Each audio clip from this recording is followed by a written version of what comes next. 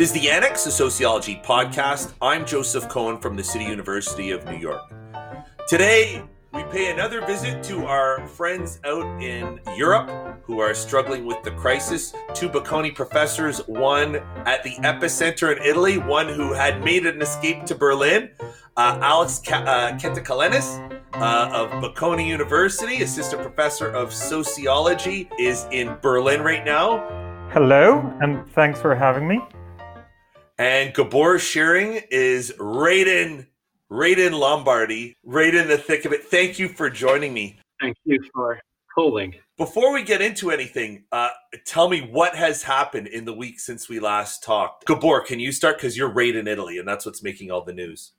Yeah, so just the day after we talked, the Italian government decided first to lock down Lombardy and a couple of other neighboring sub-regions. But then this was extended very briefly to the whole country, the lockdown. And then the lockdown has been further intensified just a day ago, sorry. So now there's only a few offices left open, and grocery stores are still left open.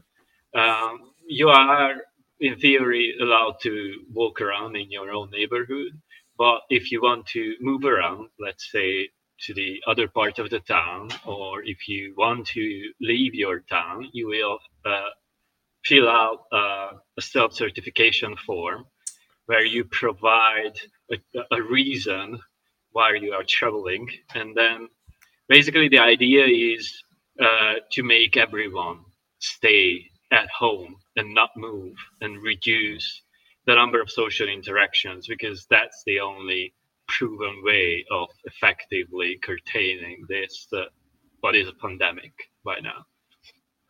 Let me ask you, between when we spoke last and today, how have your feelings about the pandemic or society's responses evolved? Have you learned anything new, or has your mind changed in any way? Well, of course, the whole situation is getting more and more serious day by day, obviously. And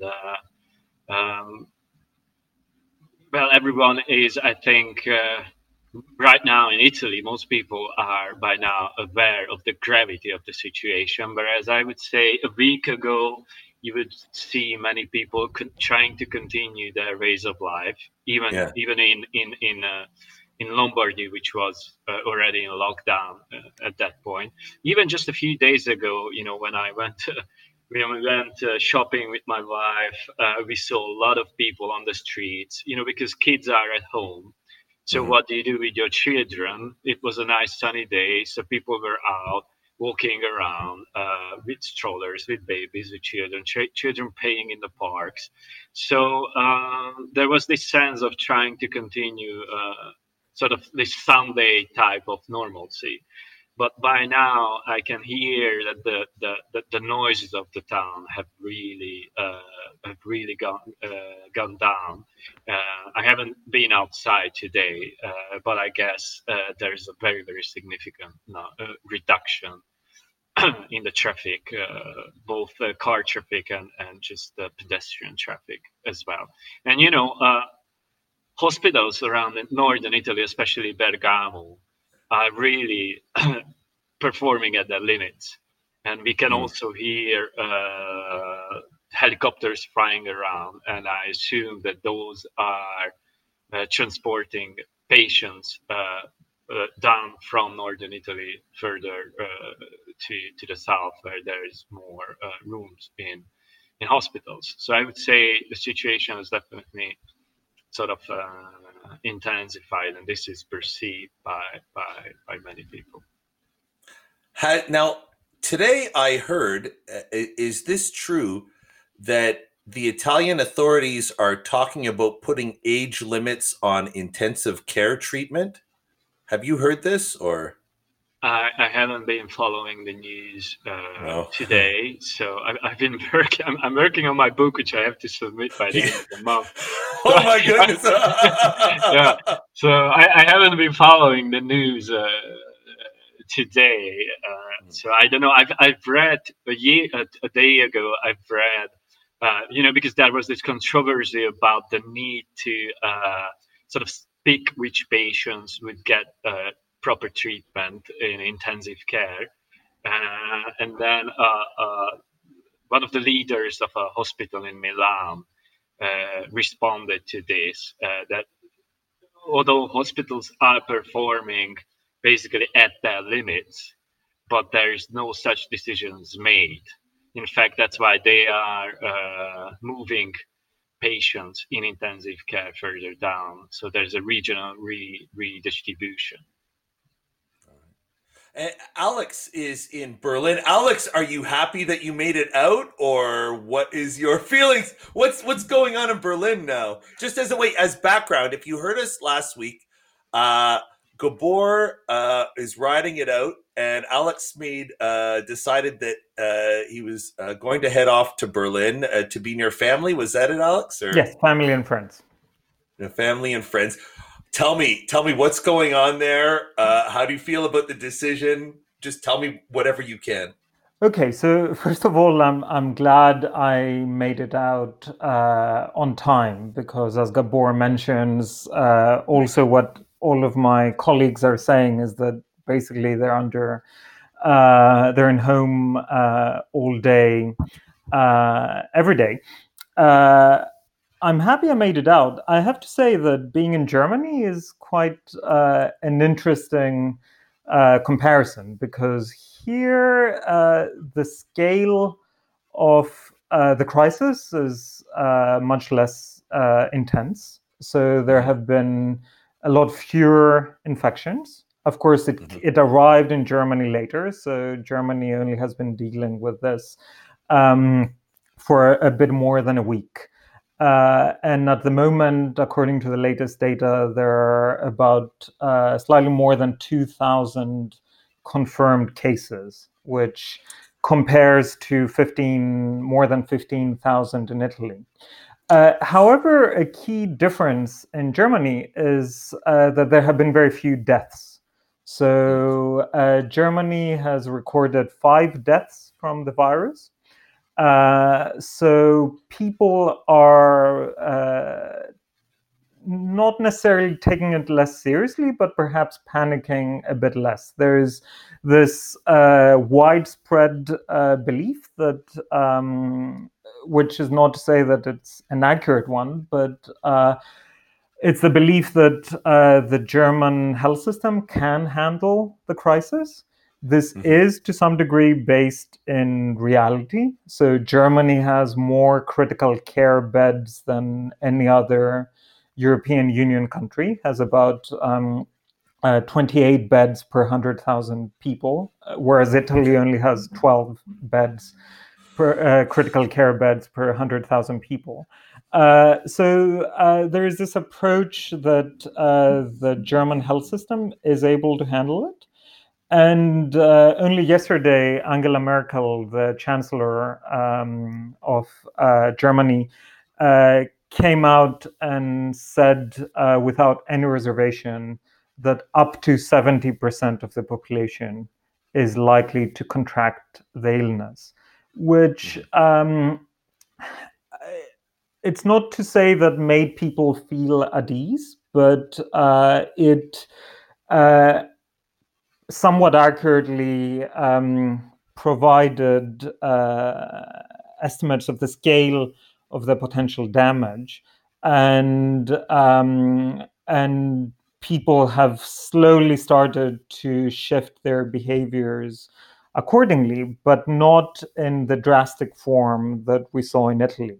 So public transport operates as normal. Schools in most of the country are still open. Universities are open, excluding certain hotspot areas where there have been many infections, especially in Bavaria and parts of southern Germany. So we see a very different approach. The supermarkets are still open and relatively well stocked, so we don't really see many cases of hoarding goods at home. And walking around Berlin, one sees, let's say, maybe 10 to 20% less traffic than one would normally see. It sounds like New York, basically. Yes, I don't know how long this will last, but and whether people will start panicking. But Chancellor Merkel's address yesterday that said that up to 70% of the population might get ill, actually, I think, calmed down many people.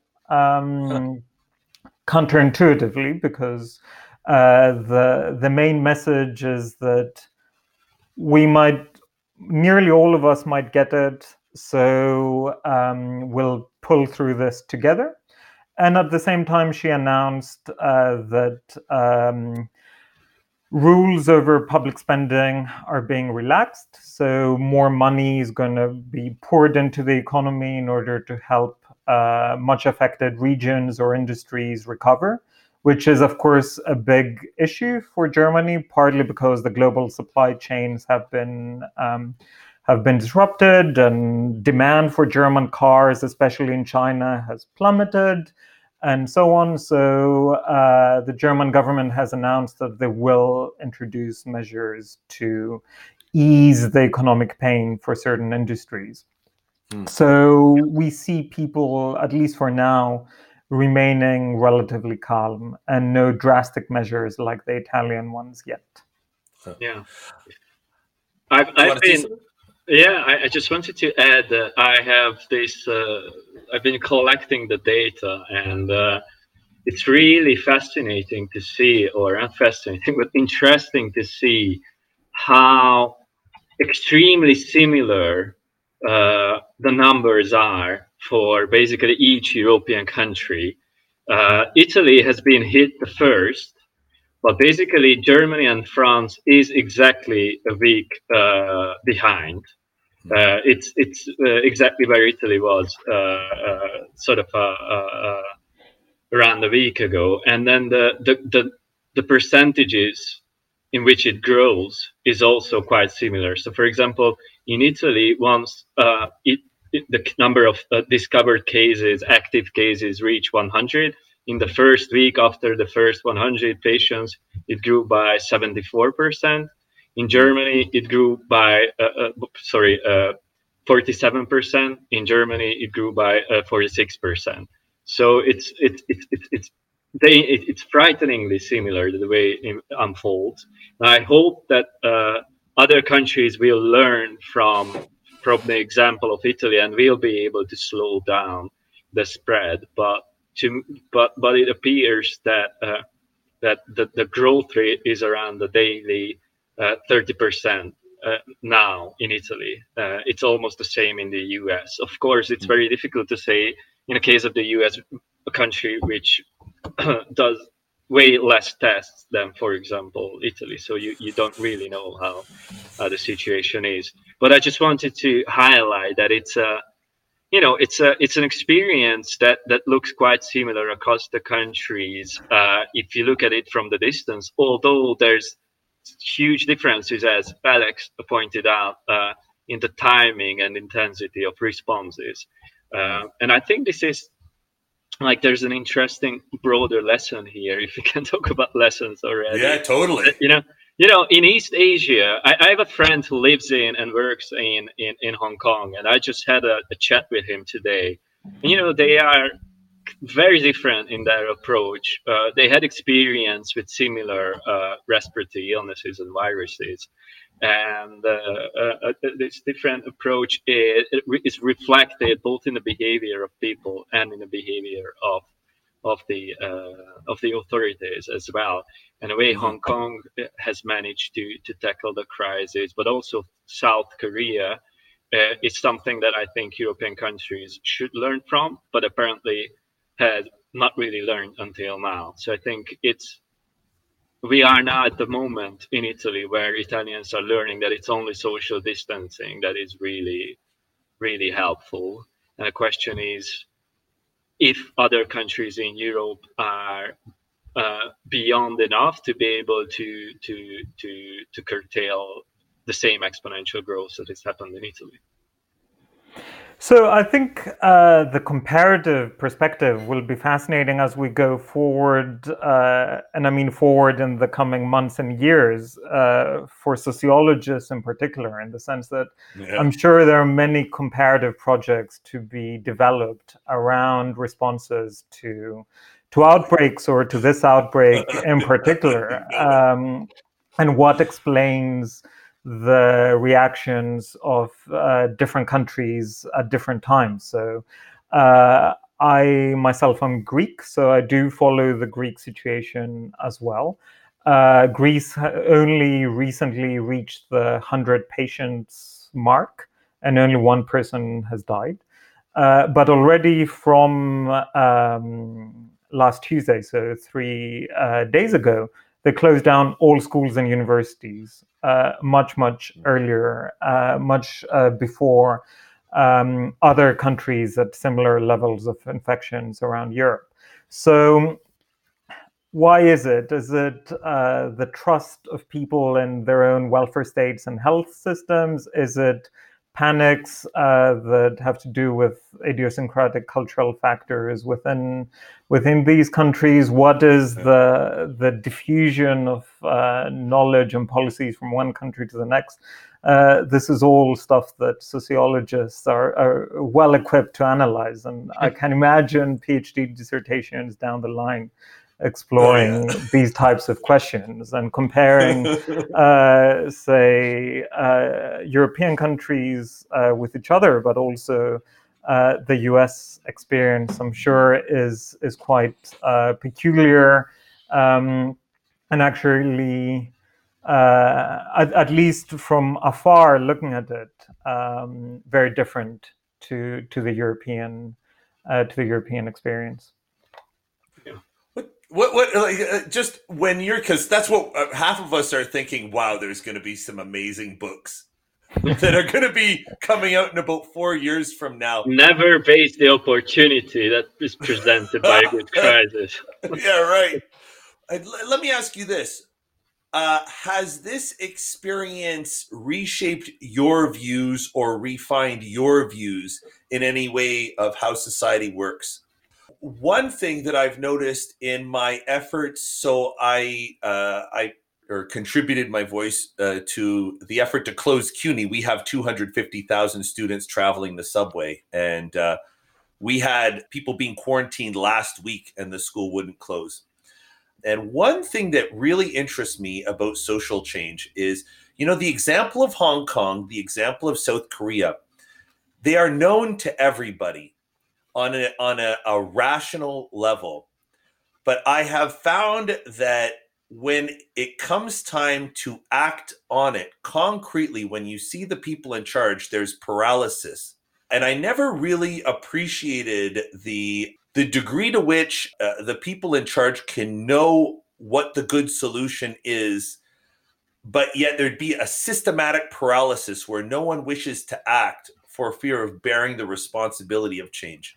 And it has shifted my understanding of what it takes for social change away from one that people just have to be informed with the right answer to there is an emotional management and a very heavy political sort of facet to managing crises.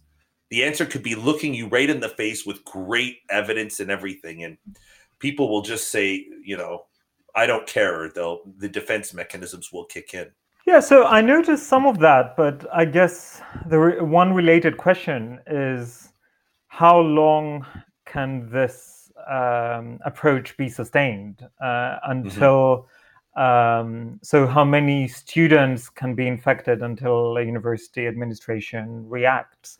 And if we kind of broaden out to the country level, in the case of Italy that we've been discussing, it took about a week to 10 days or so for the government to really come through with more decisive action, from initially forming these red zones and then gradually expanding the constraints on mobility and so on. And then it took maybe a couple of weeks in total until the total shutdown, which the government, I think, after its initial denials that anything is wrong, because in the first few days of the crisis, you had the foreign minister coming out and say, Italy is totally safe. You should come and not cancel your holiday plans to Italy. And there was there were these moments of outrage in Italian press every time that somebody famous said on Twitter that they're canceling their trip to Italy. To going from there to this total shutdown of the country 1 week to 10 days later, and the prime minister having a very kind of sober statement that also linked up to the social solidarity. So his famous phrase from the speech a few days ago was that we must keep our distance today so we can hug tomorrow. So I think even in cases of denialism or refusal to accept the expert opinion and what data say, there is the interesting question of, well, when do these more reactionary forces come to bear the cost of their actions and realize that they have potentially contributed to worsening the outbreak a lot more? And you mentioned the case of universities. In Italy or much of Europe, I think this situation is a lot simpler because very often just the government mandates that universities close, and they all do it. In the region that our university is, in Lombardy, the rectors of all universities coordinated and immediately shut down most universities within a week of the outbreak. Whereas in the US, there seems to be a much more decentralized way of handling these things, which is why you see cases like the one you're mentioning. Yeah, there's one more dimension to this story that we've been discussing with my wife over the past couple of days, is sort of the role of Western. I don't know how to call it. Maybe this exceptionalism, maybe that belief that this culturally, this biased view that we are better and viruses. This is a thing of those in Eastern Asia, and it won't hurt us. And we shouldn't learn from them because we are anyway better.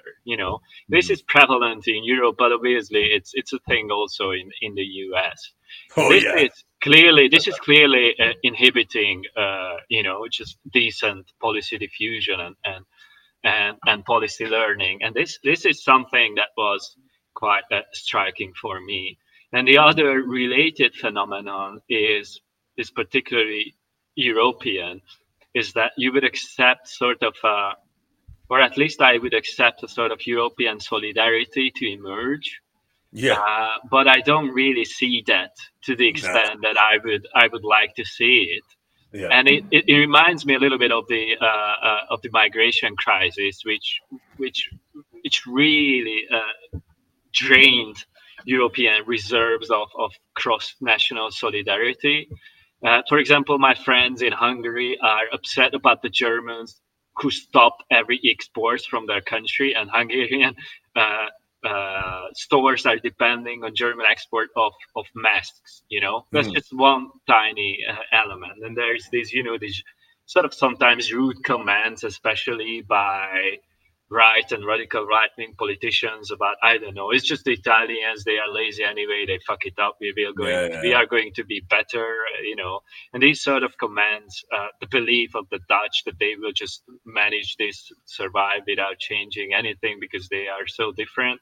So this brings out again this sort of nationalist elitism from all nations in Europe. Whereas to me, the lesson again is, that we are all in this together, and there should be definitely a raise in, a rise in this sense of community across the globe, and not this, increased nationalist competition across the countries, like Trump blaming Europeans for mismanaging the situation.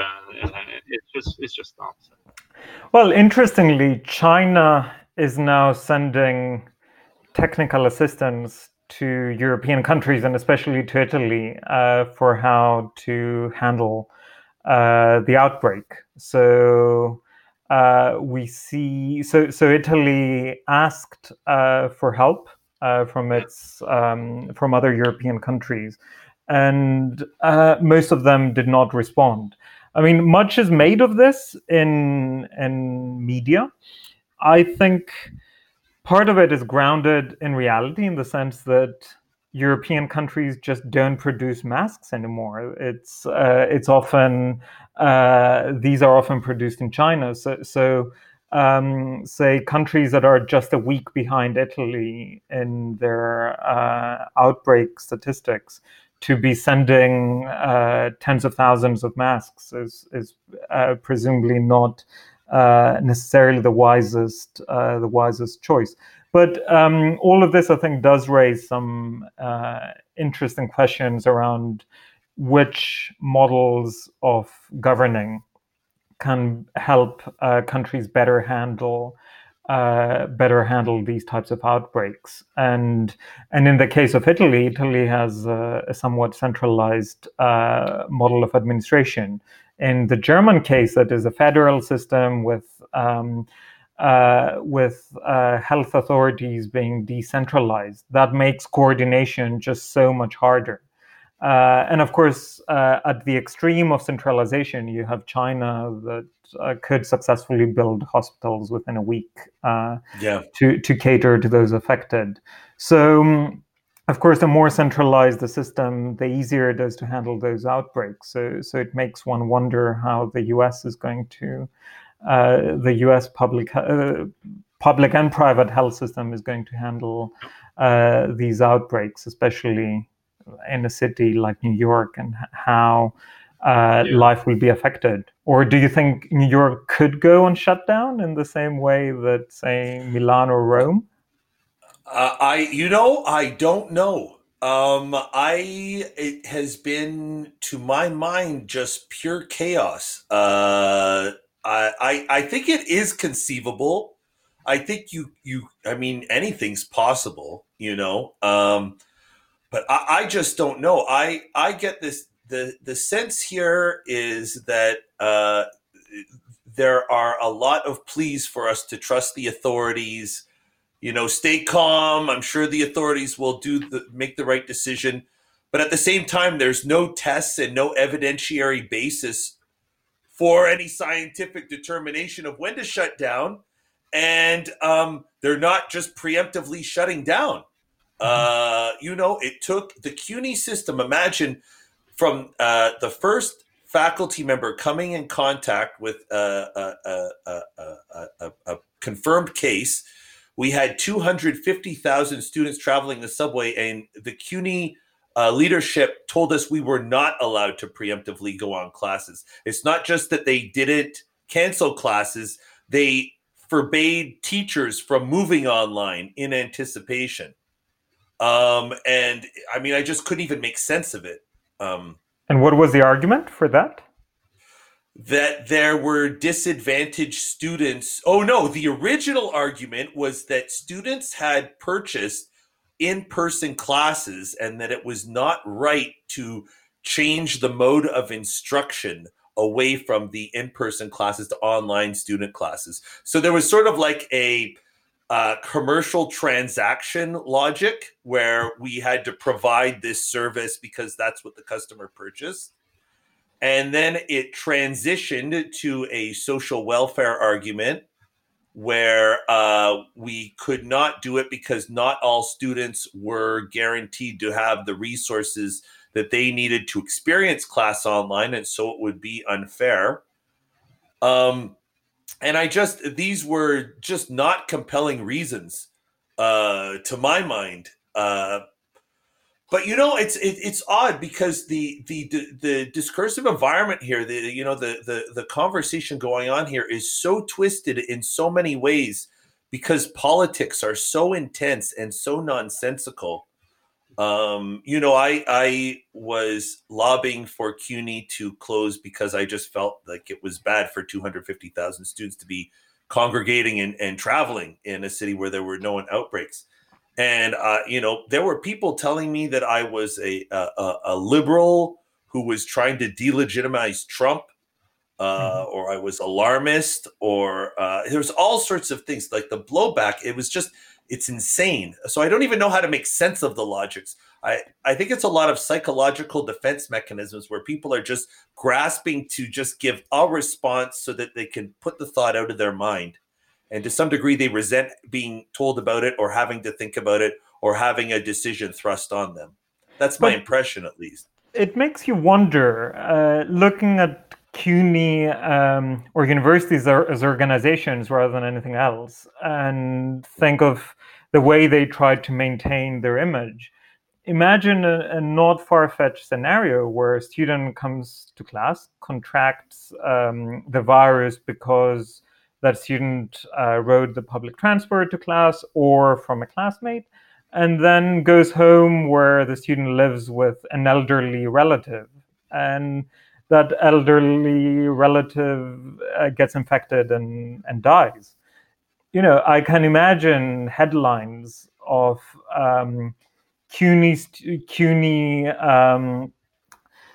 policies kind of spread the disease across the city, or linked to X number of deaths and so on, which presumably would be devastating for the university. So it makes one wonder, even from that pure kind of self-preservation mode, or the communications department of the university, wouldn't they want the name of the university not to be associated with any kind of disasters?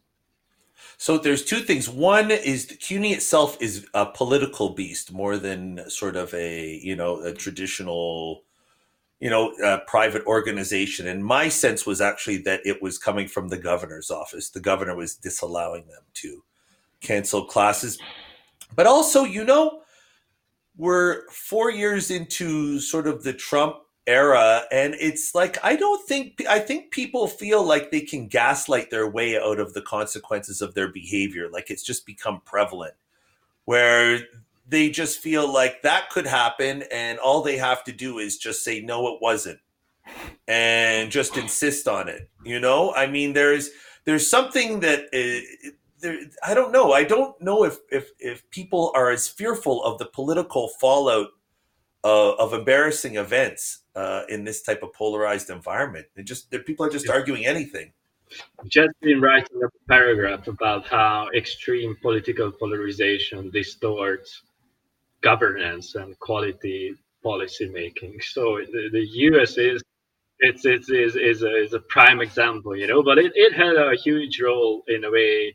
The quality of Hungarian democracy decline, this excessive political competition just distorting the reality of the competing political cultures. And then, at the end of the day, they are all concerned with defending their own tribe.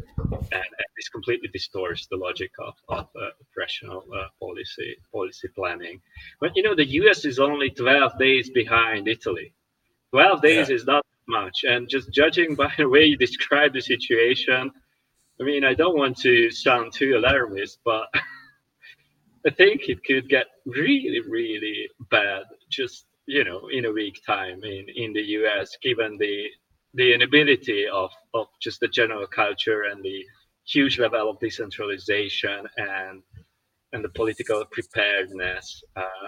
I hope that I'm going to be wrong, but so far, the increase has been pretty much the similar, around 30% after you hit 100 number of cases. And it's just 12 days. So, and Italy has already closed down. When there were 200 cases, they closed down 50,000 people in 15 towns in Italy. This quarantine didn't really help. They closed down universities in Milan and Lombardy just when there were a few hundred cases. So there were already quite drastic measures being introduced in Italy, and it didn't really help stop the exponential growth. But I guess in the context of the US, it remains to be seen whether and how it will affect, say, the upcoming election, and whether public officials will suffer for their management or mismanagement of the situation or not, or whether they will be able to gaslight their way out of the crisis. I mean, in the case of Donald Trump, if I'm not mistaken, he called this a hoax just a few days ago, and now is announcing all of these measures, including bailouts for several industries that are much affected, but not necessarily measures to help working people who don't have sick leave to stay at home and self-isolate and not go to work and infect more people. So it remains to be seen how it will play out in political terms. But it seems to me that it's much harder to have a gaslighting campaign when you have hundreds or thousands of infections, rather than around issues that most people don't necessarily see around them. Yeah. What is the view of what's happening from America, like on the outside? Like, how is it being seen in Europe? What are the mistakes that we're making, or what message would you transmit to the rest of the country if you could, or to our 5 listeners? But well, I think from a German point of view, where I listen to the news here every day, is this generalized disbelief in the way that the government is handling this. And this generalized impression that there is something erratic and unscientific about the approach of the US government, which is not to say that there is a consensus that there is one scientific way of handling this crisis, but at least among the news sources I've seen here or across Europe, there's consensus that there's nothing scientific around the way the US is handling this. So there's this generalized disbelief of how the self-proclaimed leader of the free world that has such a high state capacity to do things, including wage complicated wars in far-flung places of the world, cannot implement rules and regulations in order to handle what is likely to be a very serious outbreak of a deadly disease. Yeah. We don't know yet what is to come in the US, but I think we have reason to believe that the situation is going to get worse in a week or two, and we don't know how the health system will react. But again, I think that it's fair to hypothesize that the US healthcare system is just much less well equipped to handle this situation than the European health systems. And to try to be, more optimistic, I hope that in the long run, this will contribute to the recognition of universal, centralized, state-run health insurance and health service systems, which I think is just way much better equipped to handle situations like this. If you have everyone or almost everyone insured, if you have a centralized system, you can handle situations much better, etc., etc. So if I can be optimistic, then my idea would be to in the long run, not in the short run, but in the long run, try to use this situation, but maybe in the campaign as well, try to use the situation, to highlight and make a case for universalizing health insurance, because we all know that the health system in the US is failing in so many ways compared to European health systems, and I hope I'm going to be wrong, but as it looks now, this is just going to be another failure. Will add to the long list of failures of the US health system. But maybe the momentum will be there to change this. Maybe. One thing about the United States, when I immigrated here from Canada, was I noticed that people did not see personal benefit in containing desperation of surrounding communities. They didn't see the personal gain of a social safety net. And I remember when I moved here, I was quite troubled by the intense levels of poverty that you could see right in front of you. People were like, oh, that's the way it is.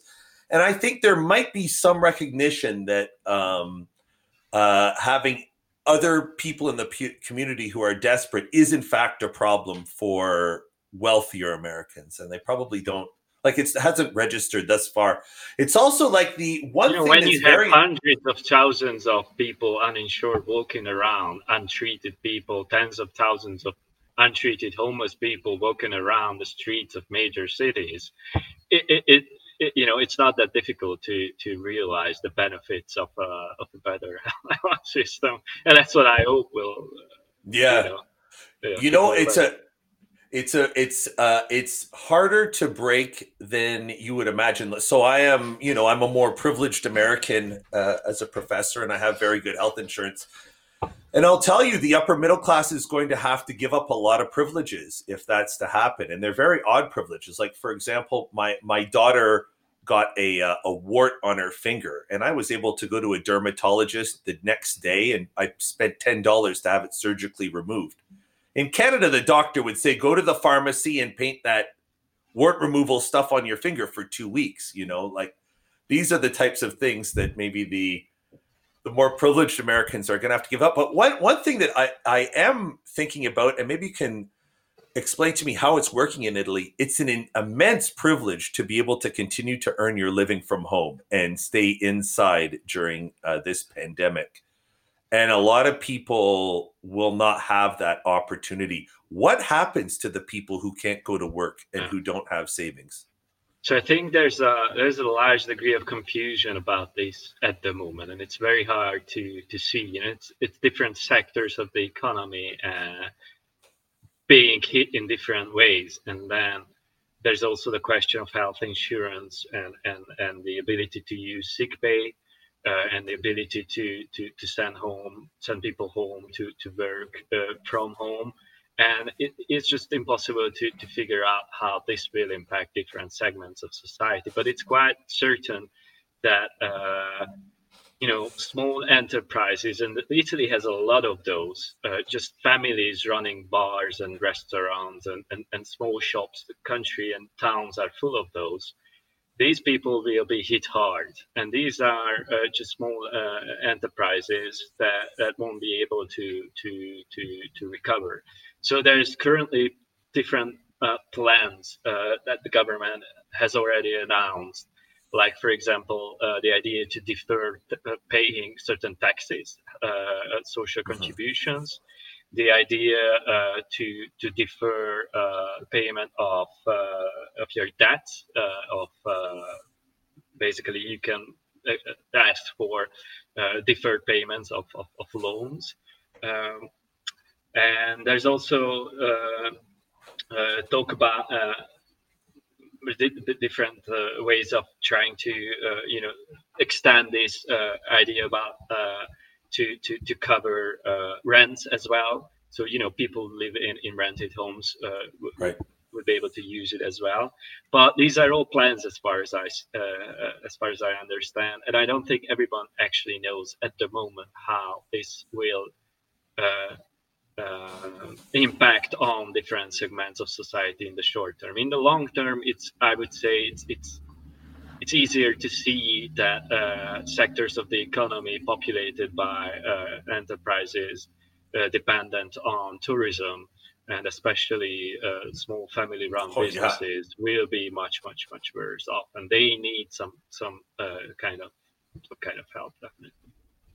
So, as Gabor says, there are high degrees of uncertainty. The government has announced that they will step up public spending in order to handle the crisis.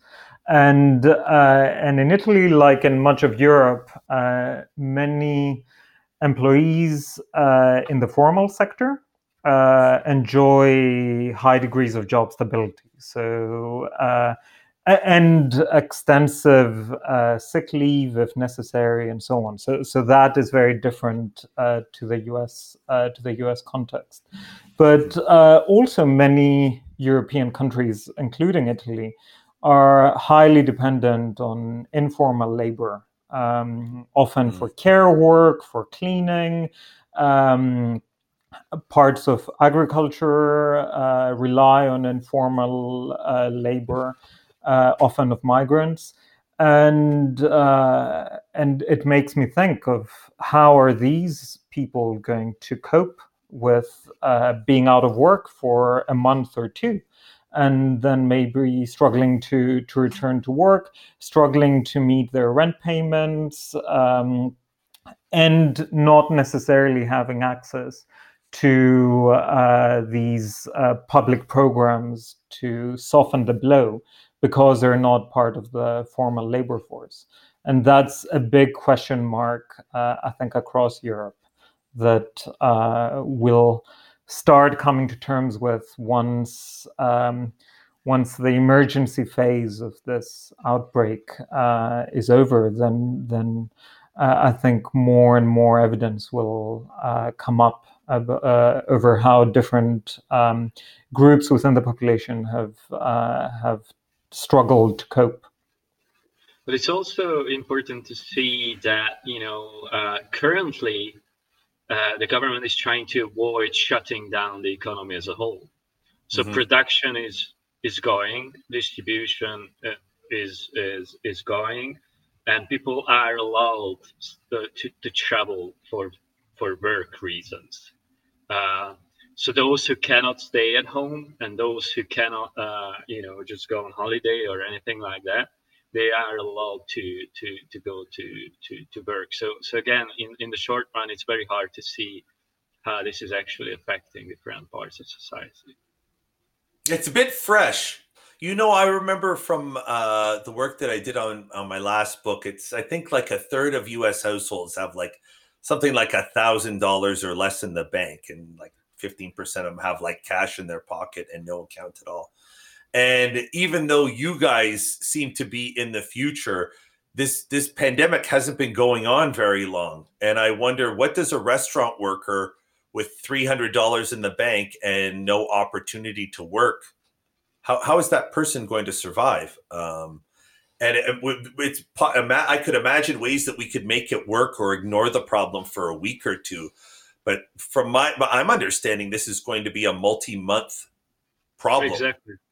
Exactly. So that's what I'm saying. Also, that in the long term, we can see more severe problems. The economy is definitely going to go in recession in Italy, but I think in many other parts of the world as well. And we'll see service sectors hit hard. And we know that service sectors, you have a very high degree of precarious labor, and that type of part-time or uninsured labor or informal labor, even that's the real danger. So All right, well, coming up on an hour, I really enjoyed talking to you guys, and thanks for letting us do this update. Do you have any sort of words of wisdom that you want to leave us with now? With your 1 week older, wiser self, do you have some new pieces of wisdom to pass on to us Americans? Well, don't be afraid of slowing down. Slowing down is not only good for your health, but it's and also actually your psychological state of mind if you just slow down and stay at home. And actually, if you don't get sick and your relatives don't get sick, this is a situation that is, you can get through it. Stores will remain open, and this is, I think, a decision that is better made early than late, because the earlier you make this decision, the higher the efficiency of it is. So I think people should not be afraid of this lockdown type of situations, because they seem to be efficient in other parts of the world, and it's just better to get over with it.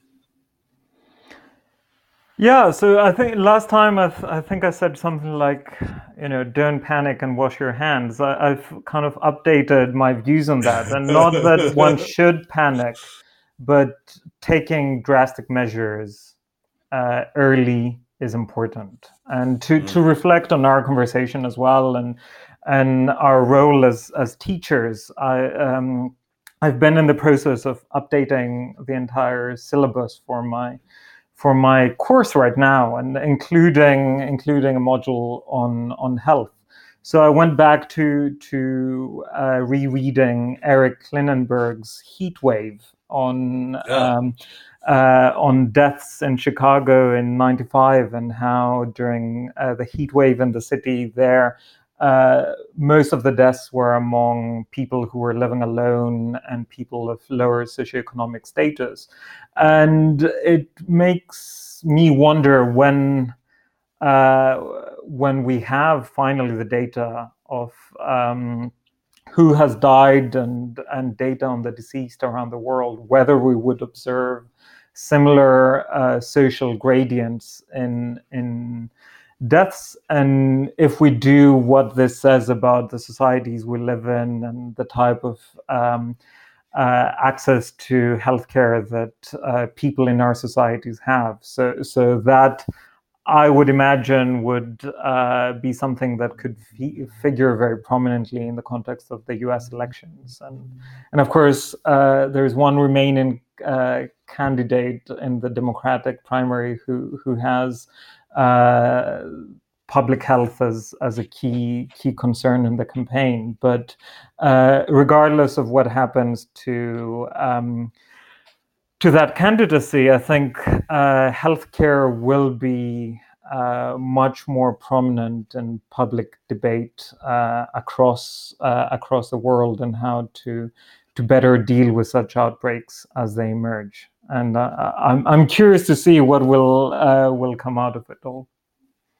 Well, maybe we'll have to talk in a week or two and just see what updates on that. If I could be so indulgent as to answer my own question, just in case we have colleagues who are like in the heartland or in a place that has not been hit.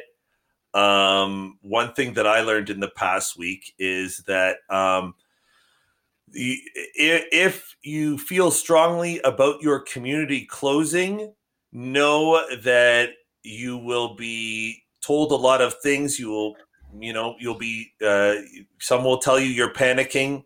Someone will tell you because you're not the epidemiologist who discovered the curve, you should be shutting up. You'll have a lot of self-doubt. But ultimately, this is a serious disease. And the only thing that we know how to do to mitigate the amount of cases that the hospital is processing is to shut down early and make it an aggressive shutdown. So don't be afraid to lobby for that in your community. It doesn't feel good during, but I'm confident that when with the passage of time, you'll be happy that you did what you could for your community. Alex, Gabor, thank you so much. I hope we can speak again. Thanks for having me. All right. Thank you very much. You've been listening to the Annex, a sociology podcast. A special thank you to Alex Kentikalenis and Gabor Shearing from Bocconi University. We're on the web, sociocast.org/annex, on Facebook, the Annex Sociology Podcast, and on Twitter @SocAnnex. Our producer is Liseth Moreno. Music by Lena Orsa. I'm Joe Cohen. Thank you for listening.